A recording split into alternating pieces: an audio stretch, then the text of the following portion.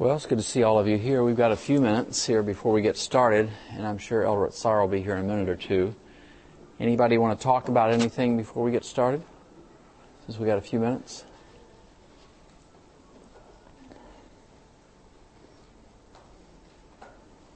Okay, good. This is the last couple of classes, but you would recap just a couple of them. I have to go back in my mind here to where we were. Let's see here. Let me just back up here just a second. Elder Ratsara yesterday talked about the spiritual connection and that you actually lead through your own prayer life and your own devotional life. That's actually a method of leadership. And so he talked quite a bit about that yesterday, which I thought was really wonderful. And he called it the triangle of success for leadership: leadership by spirituality, leadership by love, that you can't really lead unless you really love people. In fact, when I talked to the ministerial department, I asked them, I said, here's what I want. I want you to bring me somebody, first of all, that loves the Lord with all their heart. Number two, I want you to bring me somebody that loves the message, the Adventist message. I want to make sure they really love the message. And number three, bring me somebody that really loves people, in that order. And I think that's basically what he was saying yesterday in that. So he called it leadership by spirituality, leadership by love, and leadership by excellence, saying that if you're going to lead, you've got to produce, you've got to make things happen. And so that kind of recaps that a little bit there.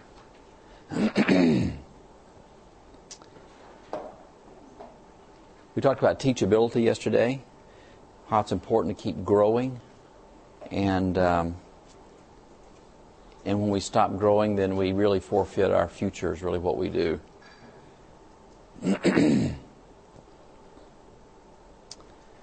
Okay, that's a few things there. By the way, they are going to get, they are running these off. We should have them hopefully today before we finish. So you'll have all the slides that we have. You don't have all the comment, but you have the slides. Or if you want to, at the end of the program today, if you want to come and use a flash stick and bring it off, you're welcome to do that as well. All right, I got another minute or two. Anybody else want to talk about something? Is it warm in here or is it just me? Guess it must be just me. All right. Anybody else have something you'd like to talk about? Areas of leadership. Maybe something we've covered, maybe something we haven't covered. All right, please. I was just wondering today, I just wondered if you have any tips for dealing with difficult people? Any tips for dealing with difficult people? Yeah.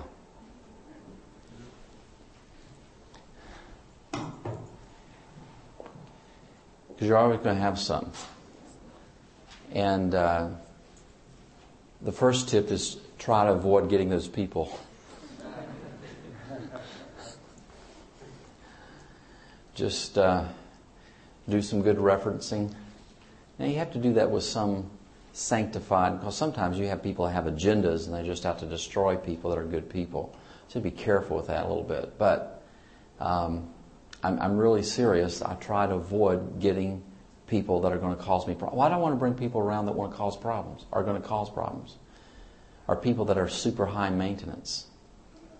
What are people that are super high maintenance?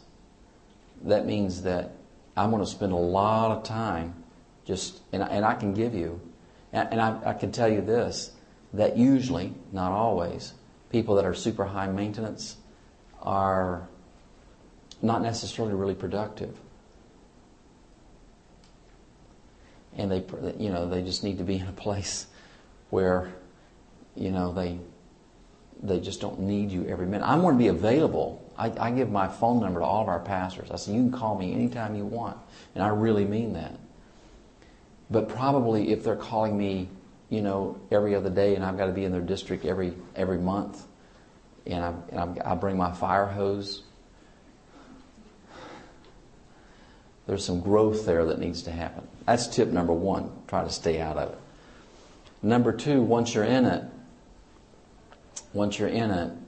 you practice the golden rule, but you've got to be very clear with people. And I always try to bring somebody besides myself. In other words, sit down. Look, I'll be up front with you. So look, I know you want to talk to me, and I'd like to talk to you. I've got the conference secretary. I'd like to have him visit with us. Do you have any problem with that? No, I don't have. Or sometimes they'll say, well, yeah, I got a problem with that, but I wouldn't. Well, how about so and such and such?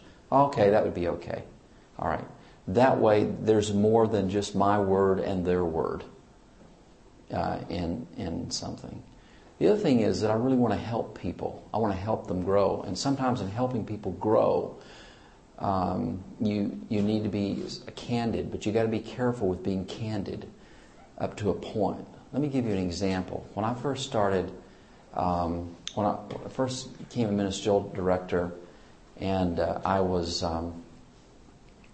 we were interviewing people. We interviewed somebody, and we didn't offer them a position, and that's a hard thing.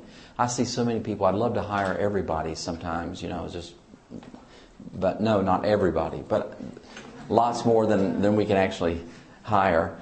But this person came back and said, why didn't I get that position? And so I thought I would really be magnanimous, and I would just tell them.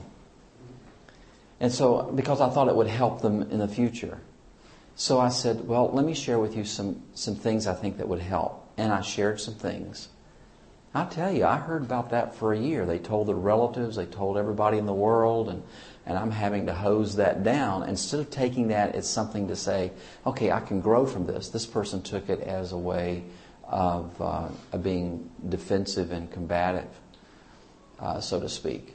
So I learned real fast to say, okay, I just can't tell everybody everything, so to speak. But you need to be candid up to a point. Make sure that people can grow. You have to understand if people really want to grow. And I'll tell you what, I've had some of the sweetest experiences where people said, I just really need some help. And I've seen those people grow, and I'll bend over backwards. If I got somebody like that, I will bend over backwards, do everything I can to coach them. Sometimes people need help with attitude, and they don't even know their attitude is getting in the way. And you have to help people say, look, have you thought about how this comes across? How does this come across? And just talk, dialogue. First of all, before you can really help somebody, here's another tip. This is important. Before you really help somebody, you got to win their heart. And they've got to believe that you are safe. I try to provide a safe environment for people to grow. If I'm going to help somebody, I'm not out threatening people. I don't want a threatening. Some people have some administrators have a gun, and they're like this. Everybody's got to have a gun in this job, but we keep ours locked up with about 3 or 4 keys on it. And we don't even get near it. We try never to get near it. But people have to have, before people grow usually, they've got to know that you really care about them and you're willing to invest some time in them. And I don't mind investing time in people, but you really can't it's hard to get around a bad attitude. If you don't get that dealt with, and if they can't see that hard issue, it's going to be hard for it to grow because a bad attitude just stands in the way of everything. All right, I don't know if that helps a little bit, but okay. All right, I think it's time to start here, and I'm glad Elder Ratsara is here. We're just delighted. And let's bow our heads, and we'll get started. Our Heavenly Father, you're so good to us. We pray that the Holy Spirit will be close to us today. Some of these are sensitive subjects. Father, I think about the fact that probably all of us in this room have been difficult for you to deal with. And I think about your patience with us, your long-suffering. And I pray that we might always have that kind of heart for the world around us. So I pray you'll bless everything that we do and say today, and that heaven will be connected to here, that we'll be able to see the Savior and His goodness and His love. In Jesus' wonderful name, amen. Well, I'm excited about the topic, and Elder Ratsara, you're going to start us off. We're going to be talking about casting division. So here you go. Do they have you hooked up? Yes, they do. All right. Okay. Oh, good morning to all. Good morning. This is our last day of seminars, and very happy to see all of you. And I believe that the Lord has blessed us and is still blessing us. And we are very inspired by your enthusiasm and the participation that we get from you is just of high level, and we appreciate that so much. Okay, let's go back now to this casting the vision. It said, passion, mission, not position, gives a leader the courage to fulfill his vision. We will go back a little bit into what we have studied yesterday about discovering the vision. We said yesterday that we as Christian leaders, we need not to create what? To create the vision. Of course you need the visions, because if you don't have a vision, you need supervision. People who have vision, they don't need really supervision. The vision helps them to move forward. And even instead of pushing them to do something, sometimes said, oh, brother, slow down a little bit because of this vision. So vision is very important when it comes to leadership. It helps us to move. It helps us to see the future. But anyway, we as Christian leaders, we need not to create a vision for this organization. The owner of this organization has already created one, because we are not the CEO. Actually, we are not the leader. We are under leaders. When I was made division president, I prayed to the Lord, Lord, I just want you to be the president. Let me just be a servant, just to follow you. So Lord, take over. This is your division. Just lead and show me the way. So the vision, the owner of the organization has already created one. We are not the owner. Yes, this is our church. It is a way of saying it, but when it comes to the ownership, the one who created this church, the one who sustains this church, he has also the vision for this church. And as leaders in the church of God, it is our duty to discover this vision. We talked about that yesterday. That is very important, to make sure that what we are doing is divine. Not human-made, but divine. So how to find this vision? That is the question that we have already addressed partly yesterday, but we have not exhausted it because of time. How to discover this vision? Okay, we said that the most important is our relationship with the one who has the vision. If we don't have this relationship, we will not discover it. Because once we have the relationship, we are able, in a way, partly to penetrate the mind of God. Meaning His will. So the first step is to be in tune with God. To be in His will. And that requires relationship and discipline, to be close to God. That is our first duty as leaders in God's church. And that's why the apostles, when the day-to-day responsibility became very heavy, they said, no, look, we need deacons, because it seems that as leaders, we will not be able to continue to exercise, to have this close relationship. So I would like to devote more time in prayer and in studying the Word of God.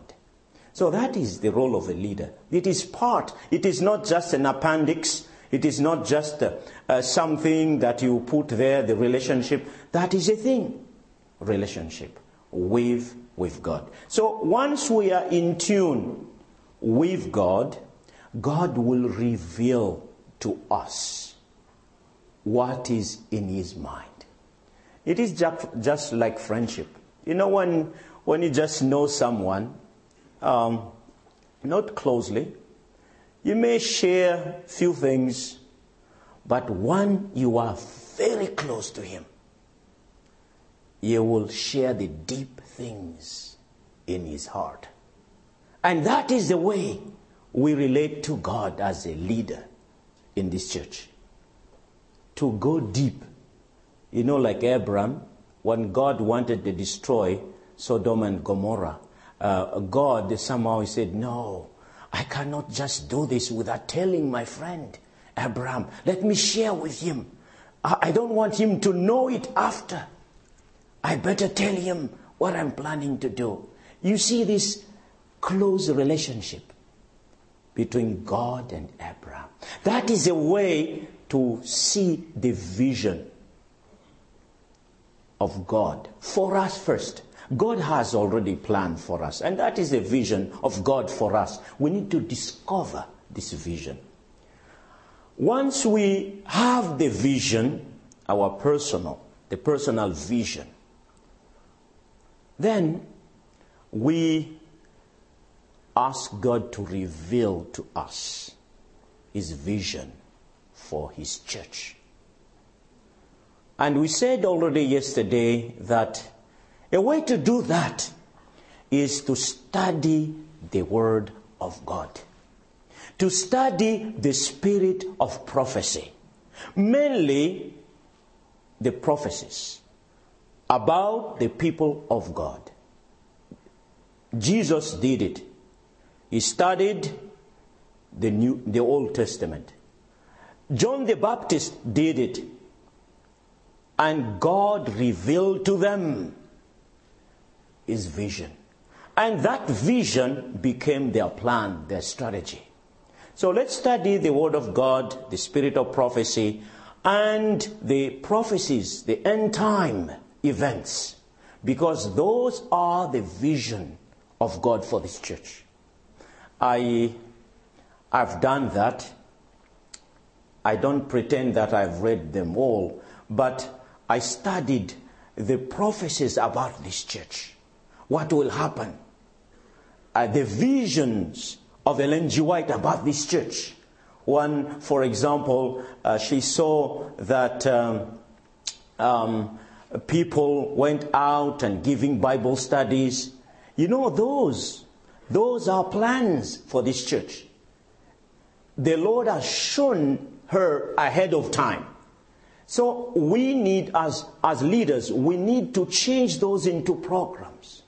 And then I studied also the ifs in the spirit of prophecy and in the Bible. If the people of God do this, if those also are visions. He said if, meaning we need to do those. Those are conditions, visions. And then thirdly, you ask God to speak to you personally. You know, God still speaks to us. The thing is that the other denominations, they tend sometimes to go to the extreme. They said, well, God speaks to me, so I don't need the Word of God anymore because I have the fresh revelation today. So why do you want me to go back to the one that was written 2,000 years ago? I have the one today. That is extreme view. But there is another extreme view. He said, you know, we just need to read the Bible. Don't expect God to speak to you. I have never read that in the Bible, that God will stop speaking to his children. Can you imagine? A father says, oh, from today, just read my letters. Just read my letters, the messages that I've sent you a few years back. Just review those. That is the thing that I use to talk to you. So, if you want to communicate with me, go back to the letters. Don't expect me to speak to you. No. We need both. We need the letters. You know, there are letters that you really want to keep. And once in a while, and even many times, you go back to those messages and letters you want to read because they are so deep and very, very good. But you want also God, your parents, speak to you fresh. And that is the work of the Holy Spirit. And when it comes to the vision, we should never rule out that God can still speak to us. Let me relate to you. And this is for the glory of God. I told you that I was made a conference president. It was a field, we call it then, became a conference. I was made president of that big conference, half of the union, in the capital city of the country. Many professionals, and it was really an overwhelming assignment. But somehow the Lord saw it fit that I should lead that conference. And I was only 32 years old. Amen. So I said, Lord, how am I going to do this? I am young. I don't have enough experience. And this is a difficult conference to lead. I said, Lord, I need your help. And I don't want to start something. You know, I'm always afraid of misleading the church of God. This is a very dangerous thing to do. Pretending that you have received the direction from the Lord, but it is only our own mind. So Lord, I don't want to go into that. So one Sabbath, after the divine service, I took my Bible and my writing pad. He said, today, Lord, I just want to have the experience of Jacob. I would like you to speak to you, to reveal to me the vision and your plan, the plan you have for this conference. I don't want anything that is not so sure. I wanted to be sure. And especially I lacked experience, so I really needed that. So I went to a very solitary place.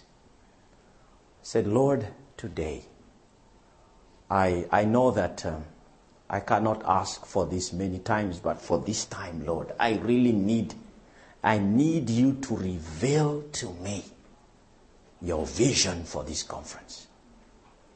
And I will not let you go until you reveal it to me today. So I used, the approach of Jacob. So I was sure that that was not presumption. So I prayed. I really prayed. I agonized. I said, Lord, save me, rescue me, help me. Can you show me? I know you still speak to your children. Can you speak to me today? Reveal to me. So I prayed, claiming the promises of God. I prayed for about 2 hours that afternoon, wrestling with God. And after 2 hours, it was just like something in my mind. My mind was just full of ideas. It came like this, and I took the pen and I wrote 12 pages non-stop. 12 pages non-stop, without even thinking. It was all there, just writing. And it was the plan. That was Sabbath afternoon. And then it came Monday morning. I called the treasurer and the secretary of the conference. He said, friends, gentlemen, here we are. I've been elected. We need to plan. So let's plan. Of course, we need to start ourselves. He said, okay, this is a brainstorming session. I did not tell them, It is only now that I'm free to tell this, something that I was so reluctant to share. But after many years, I said, well, I think we can share this for the glory of God. So I did not tell them what has happened. I did not want to intimidate them also. And I was not even sure what they would think about it. So I just kept it. So, okay, ideas, please share. And after a while I said, well, I have something here to share. I shared also what I had, the 12 pages. I said, well, here I would like you to add, to subtract, to change. This should be our plan. So this is something to think about. They looked at it, two of them. Those are experienced people. They looked at it. Actually, the secretary was about the age of my father. Said, a little bit low. I was young to be his son. So I said, well, please comment. They looked at it, spent about probably 2 or 3 minutes silent. It was a solemn moment. They looked at it, they looked at me.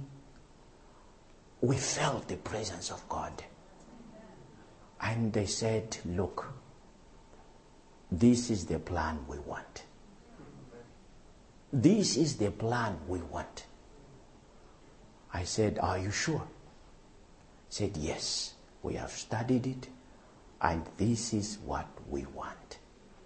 Said, okay, let's bring this to the executive committee of the conference.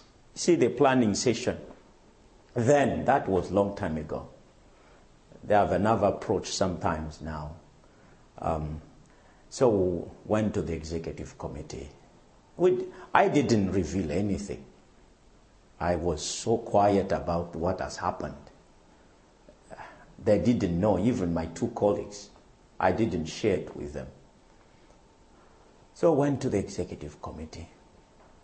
Said, well, this is just to start. But we would like this plan to be our plan. You want people to contribute. You can add, you can subtract, you can change. Please feel free. This is our plan. This is the executive committee. So let's plan together. They looked at it.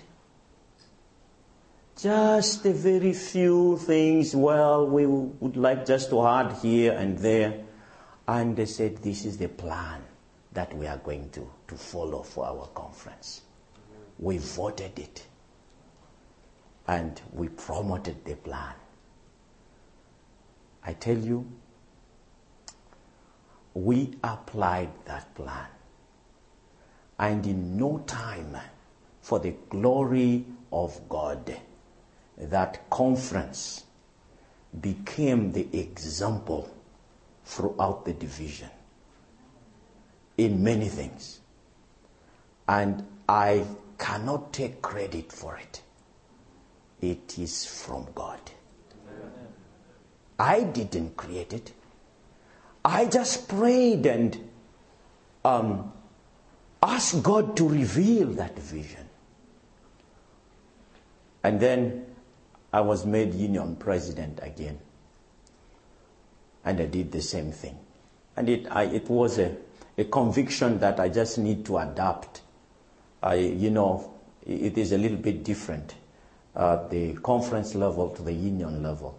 But 90% of it is just that vision given by the Lord. And then I was made division president. I said, Lord, here, you and me again. When you are not the president, you are supporting the president. You don't want to take over or whatever. But once you are the president or the director, then you are responsible for what is going there. So, because I was secretary 3 times, conference secretary, union secretary, division secretary, and president 3 times. Conference, union, president.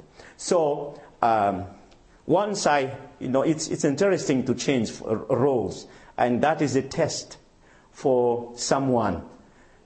You lead and then you follow. When you are president, you lead. When you are secretary, you follow. And then you change again. So, but every time I am made president, I go back to that plan. Said, Lord, this is your division.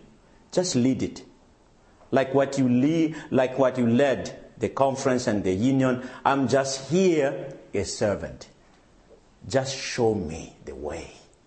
I want to follow. I want to be sure that what I'm doing is according to your plan, not mine.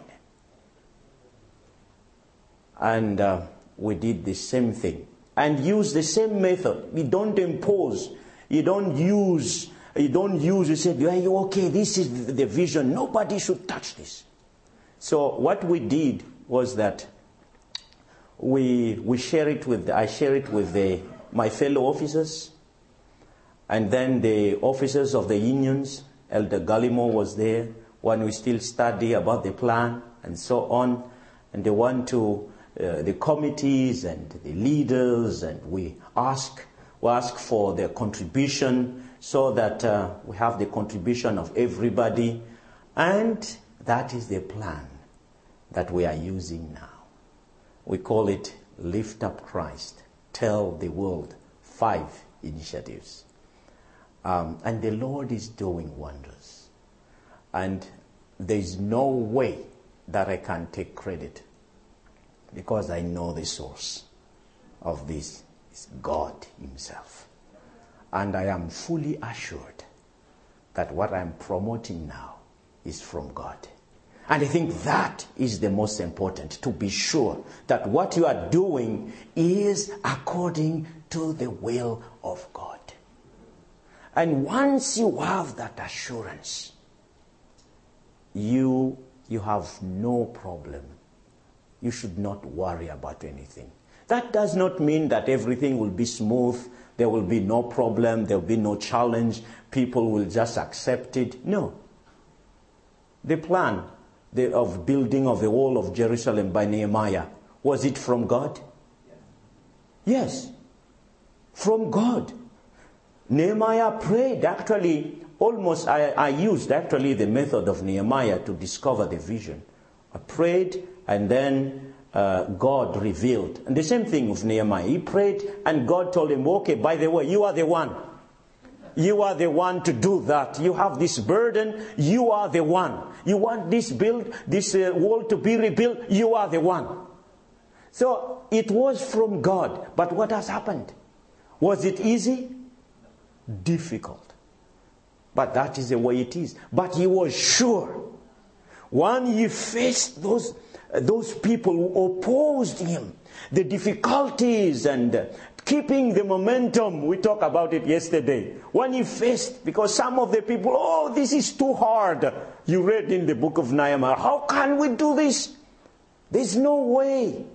When he faced the challenges, he was so convinced that what he did was according to the will of God. And he became unstoppable. When you are sure that God is with you, then you become unstoppable. People may stop you. Circumstance may try, but you keep on moving because you know that God is with you. And that is the vision. You may, how do you do this practically now? I just want to put it practical at the local church level, for example, because many of us here, we have leadership position in local churches and maybe conference and unions and so on. Probably what you can do is to set aside time. Time to pray, time to study the Word of God, just to read the mind of God. And God will reveal to you how you are going to lead that youth program, that youth department, that personal ministry department, how God will reveal to you. And you write it down. Of course, you can read books to help you. God is not against. That is the difference between us and the charismatic movement. For us, we believe also that the other sources are needed. Even Ellen G. White used those. So it's not a sin to study leadership principle. We can use, but we need to make sure that they are baptized. Those principles. Some of them are really worldly, so we need to give Bible studies to some of the principles and and call for a baptism, and then we can apply them. You cannot just apply whatever we read, and that's why it's a danger. When you read something, you say, yeah, this is good, let me apply this. Let's make sure that they are baptized. Before we apply them, they must be converted into the word of the church. Then we can apply. So we can use those. We pray and read and put the two together and get some advice from people that you can trust, and have meetings with people and challenge them to critique your plan, to say that, what do you think about this? Please help me out. Can you give me? So that is the vision. Okay. Probably we have, you would like to ask maybe one or two questions on that before we talk about the casting of the vision. How do we do to cast the vision? For people to receive it, to own the vision, to own the plan. Because, you know, if the vision just stays with us, then it does not really, it does not help. So, one or two questions? Yes.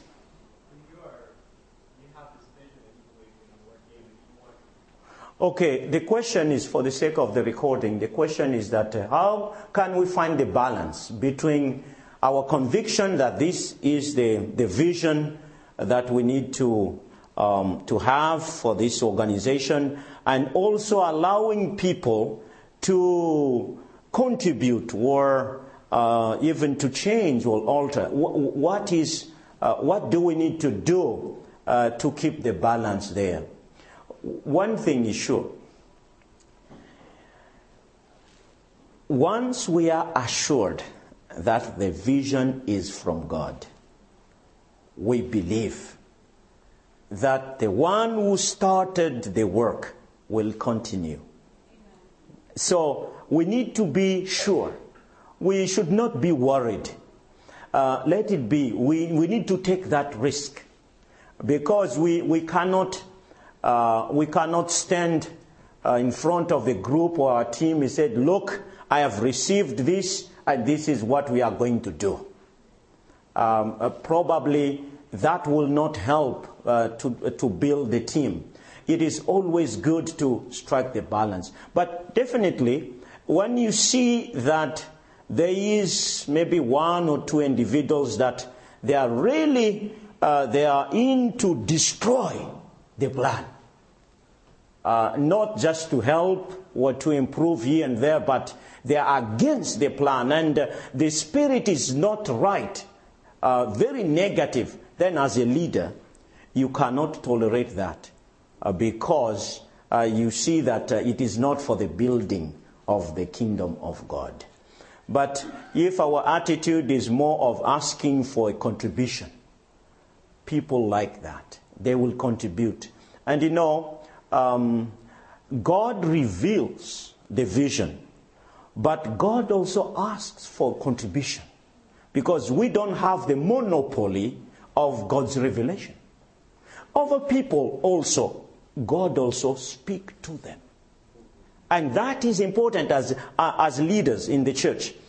The mere fact that we are president or director, that does not mean that we have the monopoly of all ideas or all of the Holy Spirit or the revelation. No.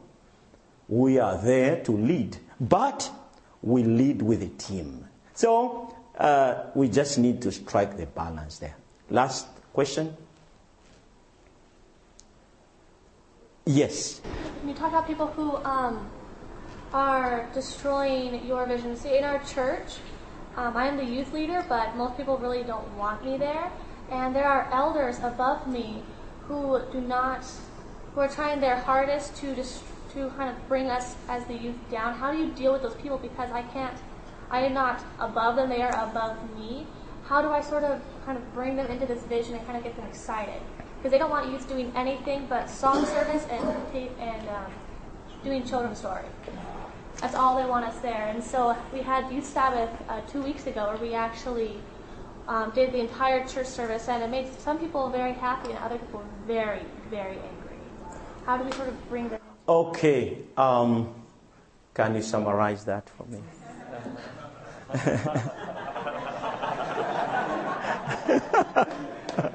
The mark of a good leader is he knows when to pass it off.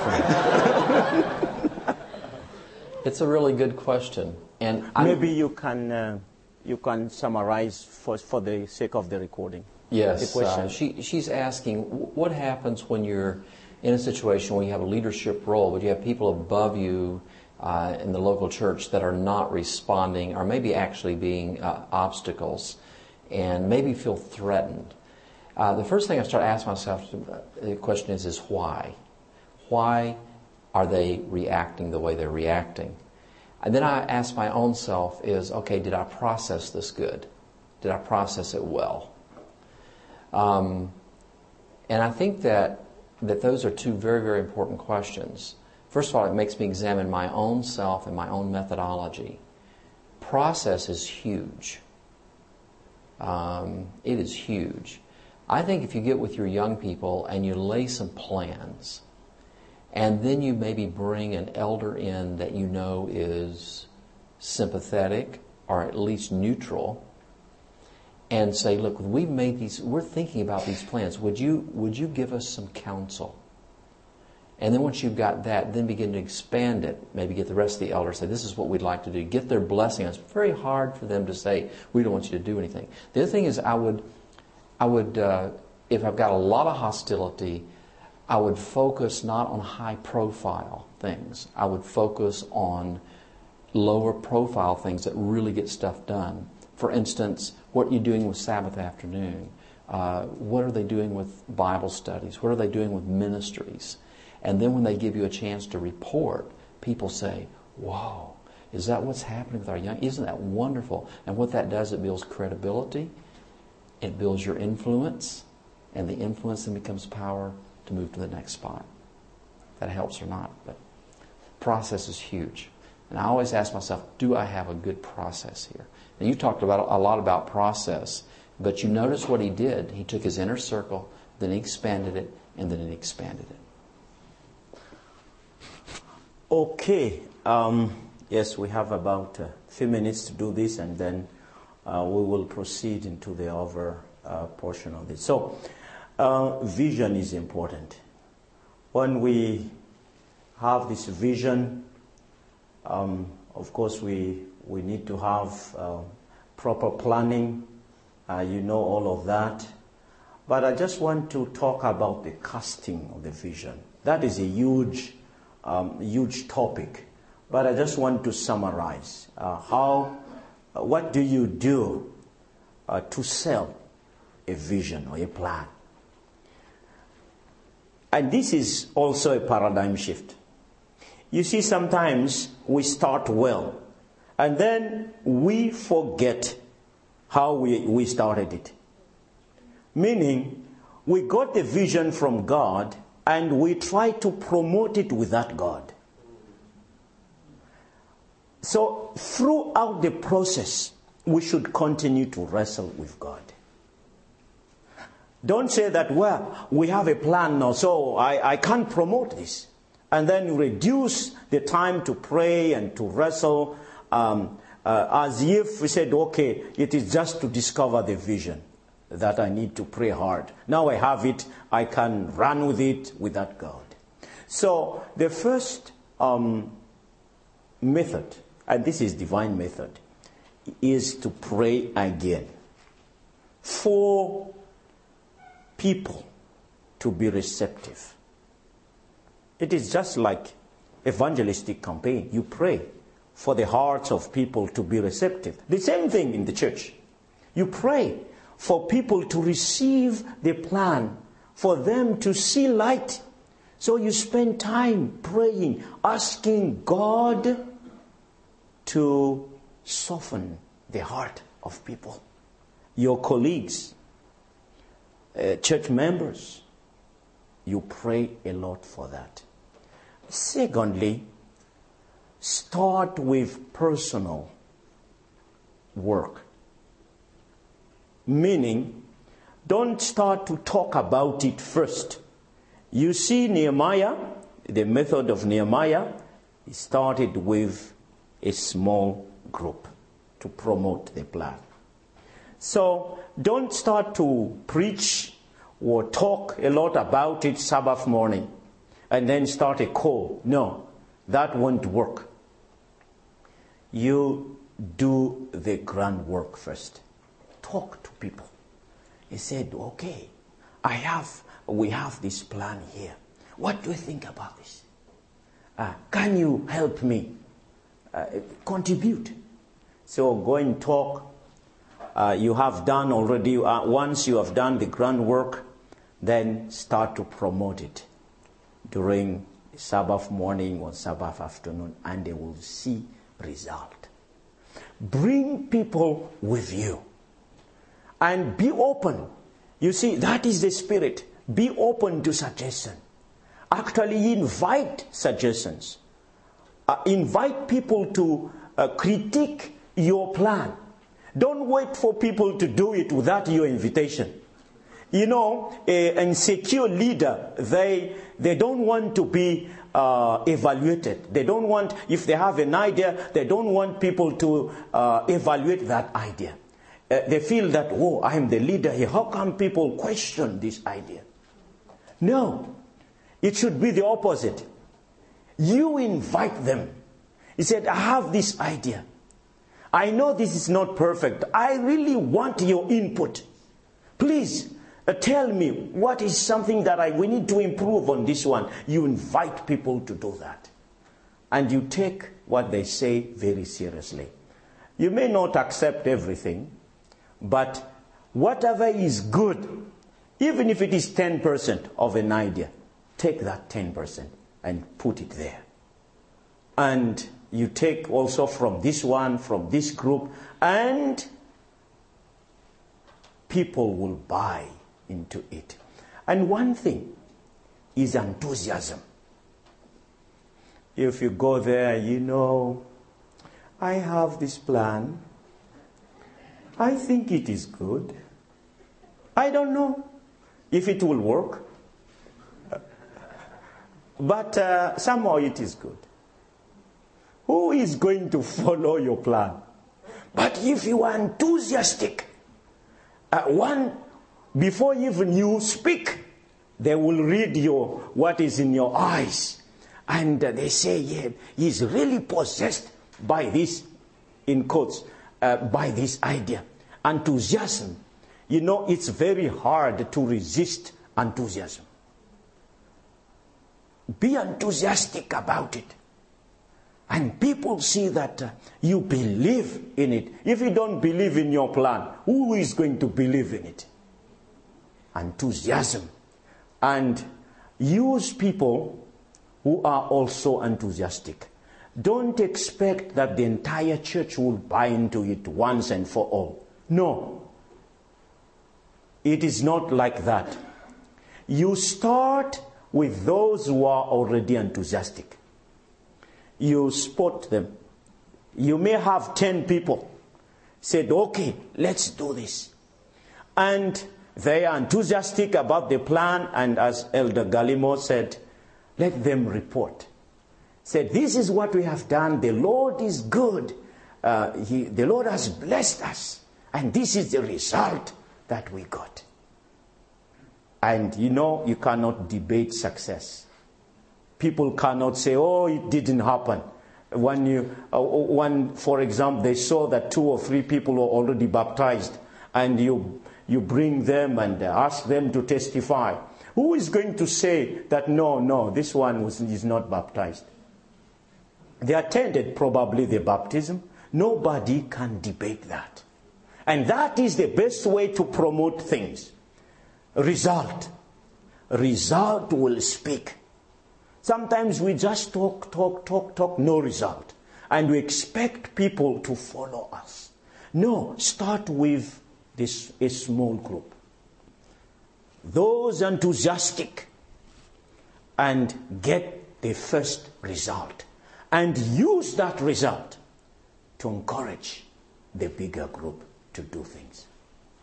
I just want to add a little illustration of that. I won't tell you what church, but it was a church that I was actually surprised. We had a group from GYC last year that went back to that church, and they were so enthusiastic and so excited, and they went to work in that church.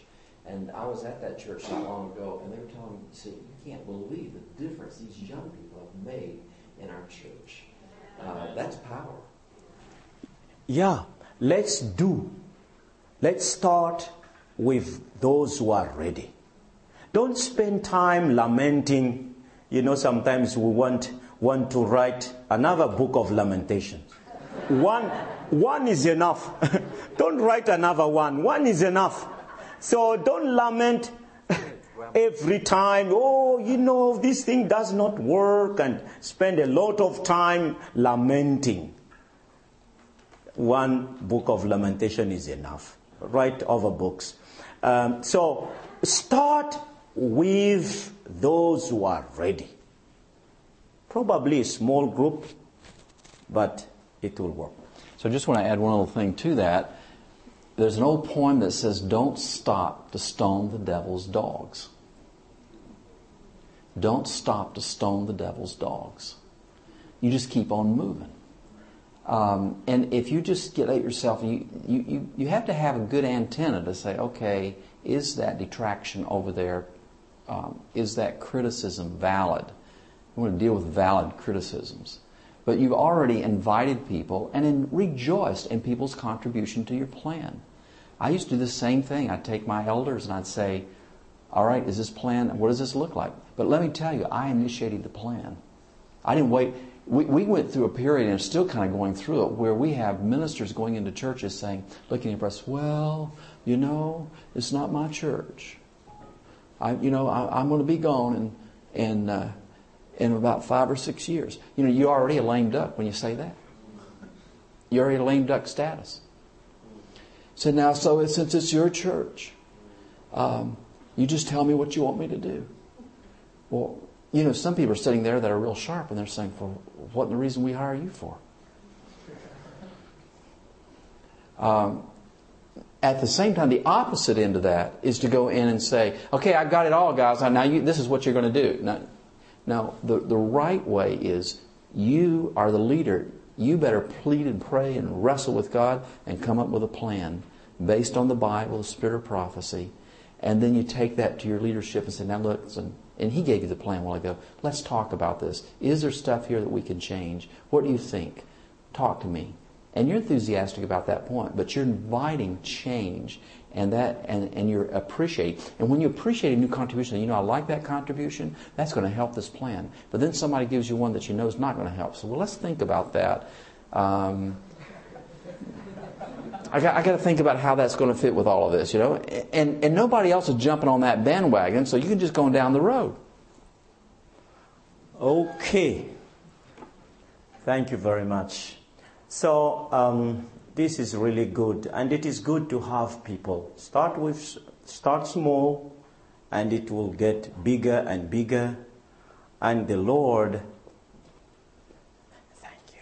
Yes, the Lord will show us. So I said again, we start with prayer, continue with prayer, finish with prayer. In the process, invite people to contribute, but we need to make sure that the main content will remain, because that is what the Lord has. Anyway, yesterday I talked about listening to God, finding time to listen to God. I think you are aware that there is a movement somehow that tries to borrow the Oriental method and call it spirituality, kind of emptying your mind and then invite God to talk. That is not the kind that we as Adventists in the Bible that we are doing when we say meditate. When you say listen to the voice of God, you don't empty your mind. Actually, you fill your mind with the promises of God, with the Word of God, and listen to God through His Word and through the voice commenting on those promises. You see the difference. I just want it to be clear so that we know, what we need to do as God's people. Because, it is very subtle.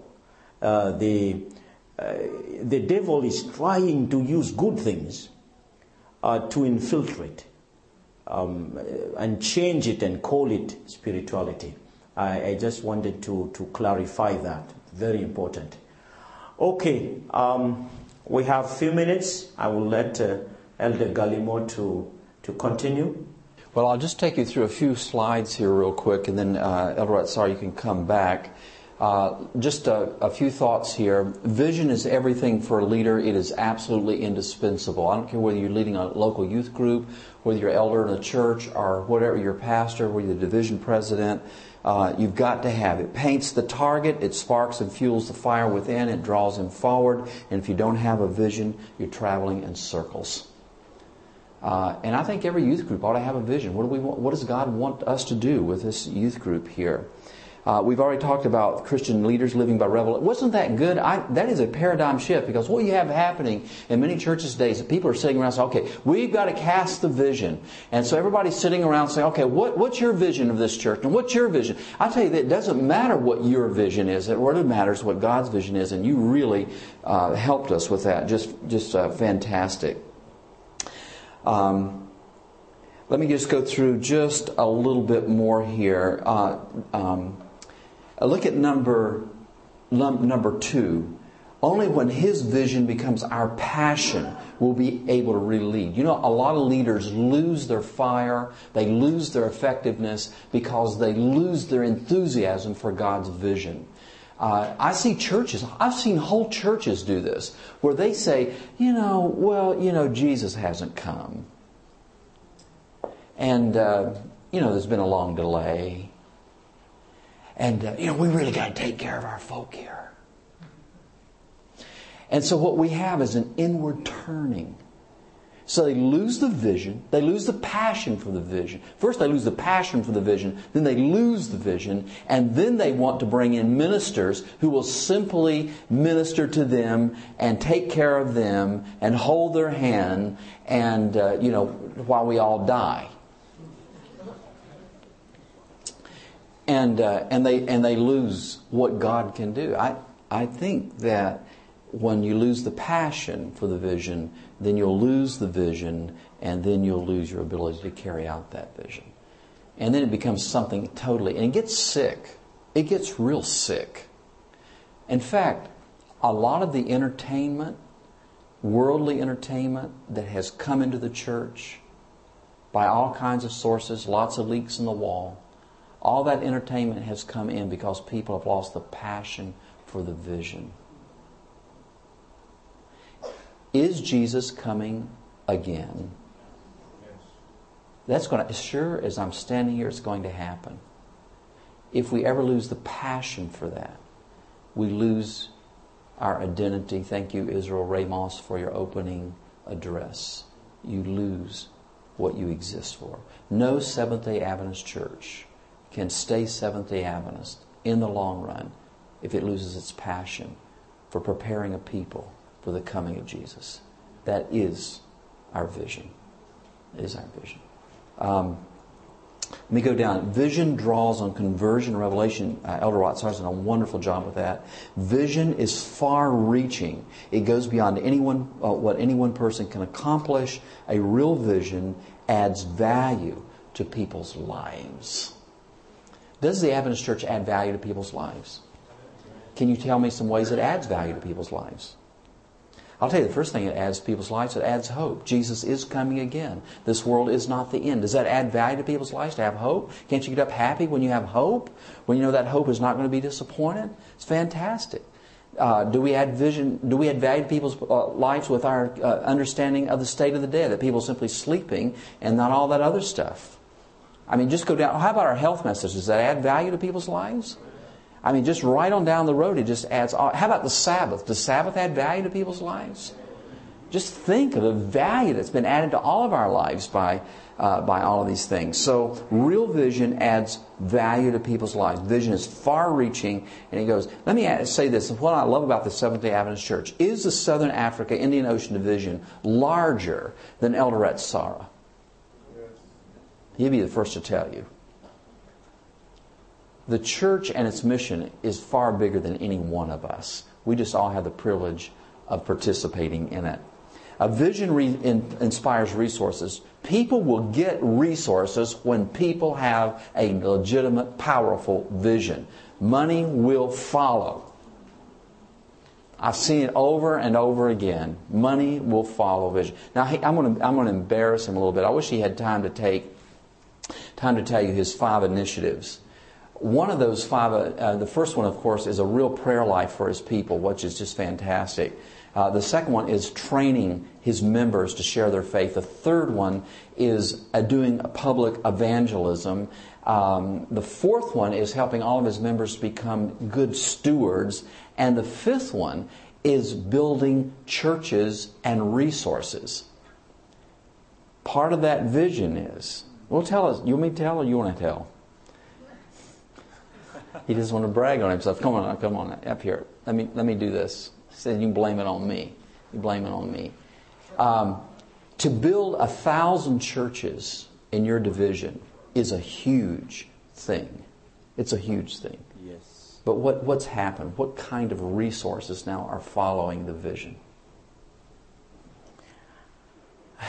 You see, we have 2 kinds of resources when it comes to the building of the kingdom of God.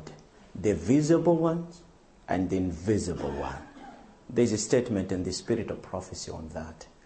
And the invisible one is bigger than the visible one. Our problem is that we focus on the visible. And sometimes when you see lack of resources, we are paralyzed. But when you say lack of resources, that means only that lack of visible resources. But the invisible ones we have not even tapped. So this is what we did when it comes to building the churches. Two of our countries, they were really ravaged by the war. By war for 35 years, 30 years. That is Angola and Mozambique.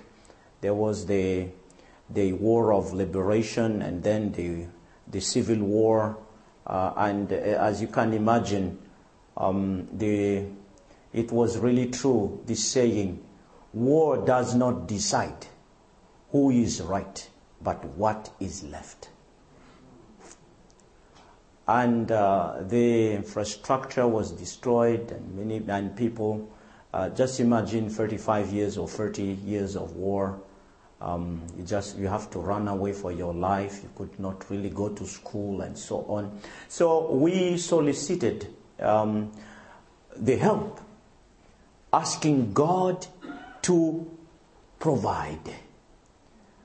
Of course, start with what we have. That is God's method. Don't start with what we don't have. What is in your hand? So we encourage people to do what they can, even after the war. And then, knowing that the world church, this church is a worldwide family, then some of our people also can help. And we are very grateful that some of the people here, through organizations like Maranatha and so on, they have accepted to build, and many churches. So we should not be discouraged when we see the visible resources. What we need is the vision. Once we have the vision, this number 5 is powerful. Vision inspires resources. Because once people know, once they believe in the vision, they will help you out. So the most important is not the resources, but the vision. The vision. This media was produced by Audioverse and Hope Media Ministry for GYC, Generation of Youth for Christ. If you would like to listen to more great media like this presentation, or if you would like to learn more about GYC, please visit www.gycweb.org. You can also find great witnessing media at www.audioverse.org and at www.hopevideo.com.